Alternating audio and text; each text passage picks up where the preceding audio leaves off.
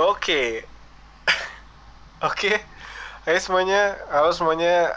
Selamat datang di video gue lagi dan selamat datang di cerita horor gue lagi. Ya, jadi di kesempatan kali itu gue pengen sharing cerita horor lagi ke kalian.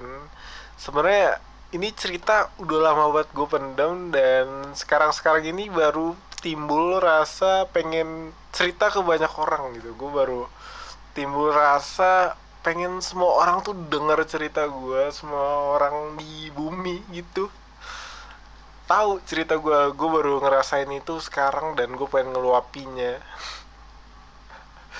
sebumi anjing. Apa sih, receh anjing. Dan ya udah, langsung aja kita ke ceritanya. Tapi sebelum gue sambungin ke ceritanya, nanti ini kalau kalian suka cerita gue kali ini jangan lupa dikasih like videonya, di komen juga di bawah, terus di share ke teman-teman kalian, dan jangan lupa diklik subscribe-nya ya supaya gue makin semangat aja bikin video-video selanjutnya. Oke. Oh ya, gue mau ngasih bocoran sedikit nih tentang cerita gue kali ini. Jadi cerita gue kali ini itu intinya gue pengen ceritain seberapa horornya rumah temen gue, dan nanti di akhir-akhir tuh jadi kuntilanak yang kemarin tuh bakal datang ke rumah temen gue. Dan nanti mungkin bakal gue kasih judul penghuni lama versus kuntilanak kebon. Mungkin ya. Gue ya 50-50 kayak gitulah. Dan yaudah, gue nggak mau kasih spoiler terlalu banyak. Dan langsung aja kita mulai ceritanya. Oke, jadi karena cerita kali ini itu berhubungan dengan kehororan rumah temen gue, jadi cerita ini gue buka dengan kenapa rumah temen gue itu horor.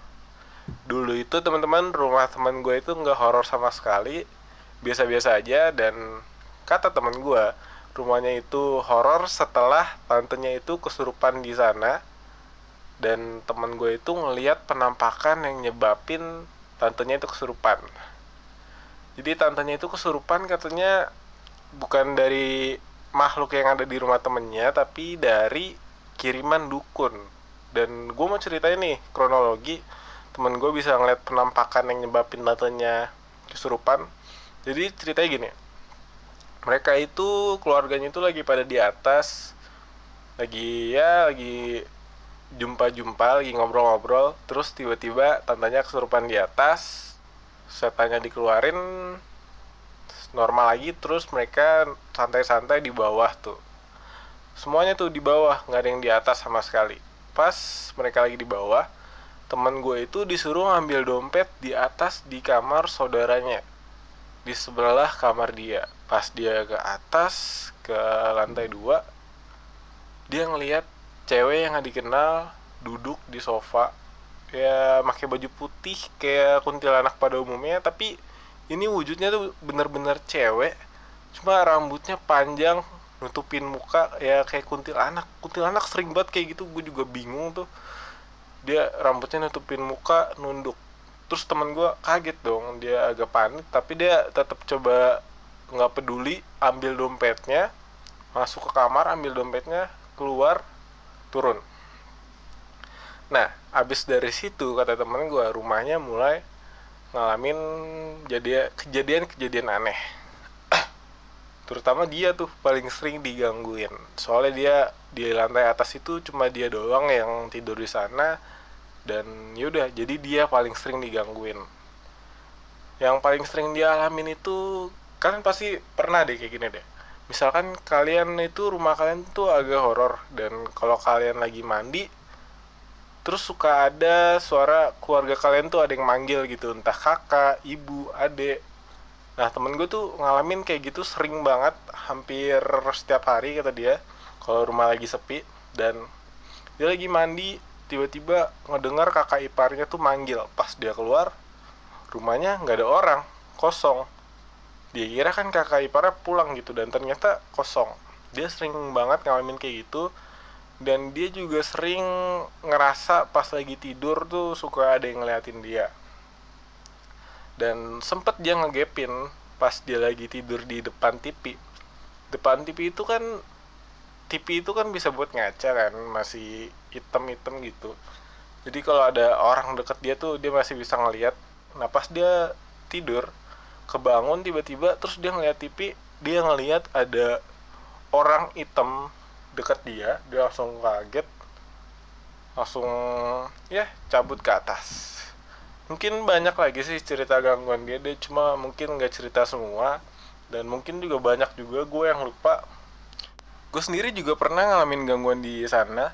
Nih gue ingat banget waktu itu hari Rabu maghrib kita berdua doang di rumah temen gue, dan kita waktu itu lagi nonton YouTube-nya Raditya Dika yang Paranormal Experience yang bareng Mr. Popo tuh. Gue inget banget maghrib pas kita lagi nonton itu di lantai atas tuh berisik banget.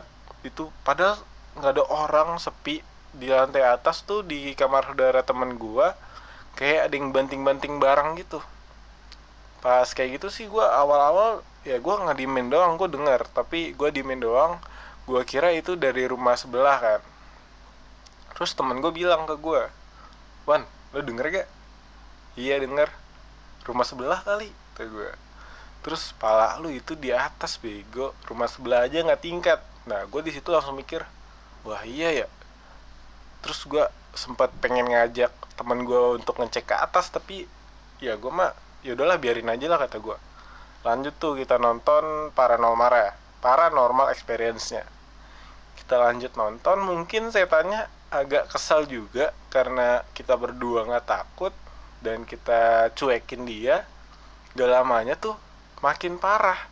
Jadi dia banting-banting barang, terus ditambahin sama dibanting pintu kamar saudara gue itu kan slide gitu kan, digeser kayak digeser-geser berkali-kali, terus sambil kenceng kayak dibanting gitu sampai berkali-kali kayak gitu. Wah buset, parah banget kata gue. Cek aja yuk. Cek tuh kita ke lantai atas, tapi di situ posisinya kita berdua udah mulai agak takut, udah mulai dorong-dorongan, lu duluan gitu. Akhirnya gue duluan, gue naik ke atas, cuma cek di tangga doang, bunyinya udah nggak ada lagi. Dan yaudah, kita nggak nyampe ngecek ke kamar, terus kita cabut lagi ke bawah. Tapi nonton lagi Paranormal Experience ya. Pas kita nonton lagi, berisik lagi dong. Terus kadang sesekali kayak bunyi ada orang lari-lari di atas. Anjing nih setan nih dalam hati gue. Buset, giliran gue ke atas nggak ada apa-apa. Biasaan banget setan kalau disamperin tuh nggak ada, tapi giliran kitanya jauh dan kita nggak bisa ngelihat apa yang terjadi di atas, dia mulai nunjukin keberadaannya lagi gitu kan. Kesel ya, setan kadang-kadang nyebelin juga. Terus gue juga sempet ngalamin lagi waktu itu, nih bener-bener merinding parah. Waktu itu teman gue lagi tidur, gue lagi di kamar teman gue itu tidur di sebelah gue lagi nonton Hex. Waktu itu pas gue lagi nonton itu kan di lantai atas tuh sepi, cuma gue berdua doang. Itu tiba-tiba ada bayangan hitam nyamperin ke kamar temen gue. Buset, itu jelas banget. Gue langsung, anjing apaan tuh, langsung gue merinding banget. Astaga, gue langsung bodo amat lah, biarin aja. Tapi gue nggak lanjut tidur tuh, gue langsung close channel Hex, gue langsung nonton yang lucu-lucu supaya gue lupa tuh horor-horor kayak gitu. Gue sering kayak gitu. Gue sebenarnya tipikal orang yang nggak berani teman-teman, cuma gue tuh kalau lagi takut tuh gue ya bodo amat. Ya takut di pikiran gue tuh wajar, terus gue berusaha ngilangin rasa takut itu. Dan yaudah sih, sebenarnya gue masih banyak cerita-cerita yang lain, cuma gue agak lupa. Dan ya udah, langsung aja gue sambung ceritanya ke hari dimana kuntilanak yang di kebun itu datang ke rumah temen gue. Jadi ini tuh yang ngalamin benar-benar temen gue sendiri. Jadi waktu itu dia lagi tidur sendirian di atas. Jadi ini tuh kejadian malam Senin. Kita kan kesana itu malam Minggu, dan ini kejadian malam Senin. Dia bangun sekitar jam 2an, kata dia bangun karena mules, kebelet. Pas dia jalan ke arah WC, dia ngeliat kuntilanak lagi duduk di atas kereta bayi. Gue lupa namanya apa, pokoknya ya tempat bayi gitu, sambil kakinya ngayun-ngayun. Dia langsung cepet-cepet ke kamar mandi, masuk kamar mandi, tutup, langsung bengong tuh, langsung mikir, itu apaan, kata dia tuh dia ngeliat kuntilanak yang percis sama kayak yang dia lihat di kebun, bukan kuntilanak yang di rumah dia, tapi yang bener-bener di kebun, rambutnya panjang, agak-agak ada darahnya kata dia di bajunya, dan lusuh. Kalau yang di rumah dia kan rapi gitu, bener-bener kayak cewek. Kalau yang di kebun itu bener-bener lusuh kayak orang gila mungkin, dan dia ngelihat bener-bener yang kayak di kebun. Dan ini kejadian kata dia beberapa hari doang, cuma sekitar 3 hari. Ini percis banget kayak yang gue tonton di anak Indigo, di youtuber Indigo. Dia bilang kalau orang yang rumahnya itu banyak penghuninya, yang rumahnya itu horor, ketika yang punya rumahnya itu ketempelan, itu ketempelan cuma bisa 3 hari dan paling lama itu seminggu kata anak indigonya. Dan bener aja, teman gue tuh setiap setiap ketempelan, setiap kita habis dari tempat horor, dia tuh ketempelan cuma 3 hari, 4 hari, nggak sampai 7 hari lah. Pokoknya cuma sekitar segitu aja. Dan ini dia kenapa gue kasih judul penghuni lama versus kuntilanak kebun. Mungkin sebenarnya mereka berkelahi rebutan wilayah gitu kan, makanya gue kasih judul versus. Mungkin sebenarnya mereka tonjok-tonjokan di sana, pukul-pukulan, dan yang menang tuh yang penghuni lama, dan kuntilanak kebun tuh balik lagi ke kebun. Dan ya udah, itu makanya gue kasih judul penghuni lama versus penghuni baru. Dan ya udah sih, segitu doang cerita kali ini. Sebenarnya gue bikin cerita kali ini tuh pengen ngebahas kenapa gue kasih judul, kenapa video kemarin itu gue kasih judul kuntilanak bangsat. Gue berharap gitu ada komentar di bawah yang bales, bang kenapa judulnya kuntilanak bangsat gitu. Gue berharap banget ada yang nanya kayak gitu, tapi nggak ada. Dan yaudahlah, gue nanya gue sendiri dan gue pengen jawab sekarang. Gue yang nanya, gue yang jawab. Gue kasih judul itu soalnya gue kesel gitu sama kuntilanak yang di kebun. Dia itu nampakin dirinya setelah kita matiin rekaman kamera. Sumpah itu sebel banget gue. Itu kalau gue lagi ngerekam terus dinampakin, jadi duit tuh, buset dah. Itu anjir, gue pas kita abis lari tuh keluar kebun, sebenarnya kita agak kesel. Nih setan anjing nih, sumpah. Kenapa dia nongolin diri pas kita nggak ngerekam? Itu anjir. Dia dia pakai perhitungan banget munculin dirinya. Itu sumpah bener-bener kesel banget. Gua kesel banget. Dan yaudahlah, mungkin segitu aja untuk cerita kali ini.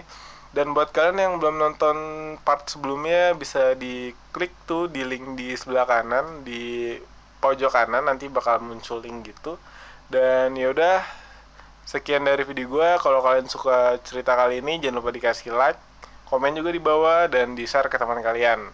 Dan gue Alwan, sekian, bye bye.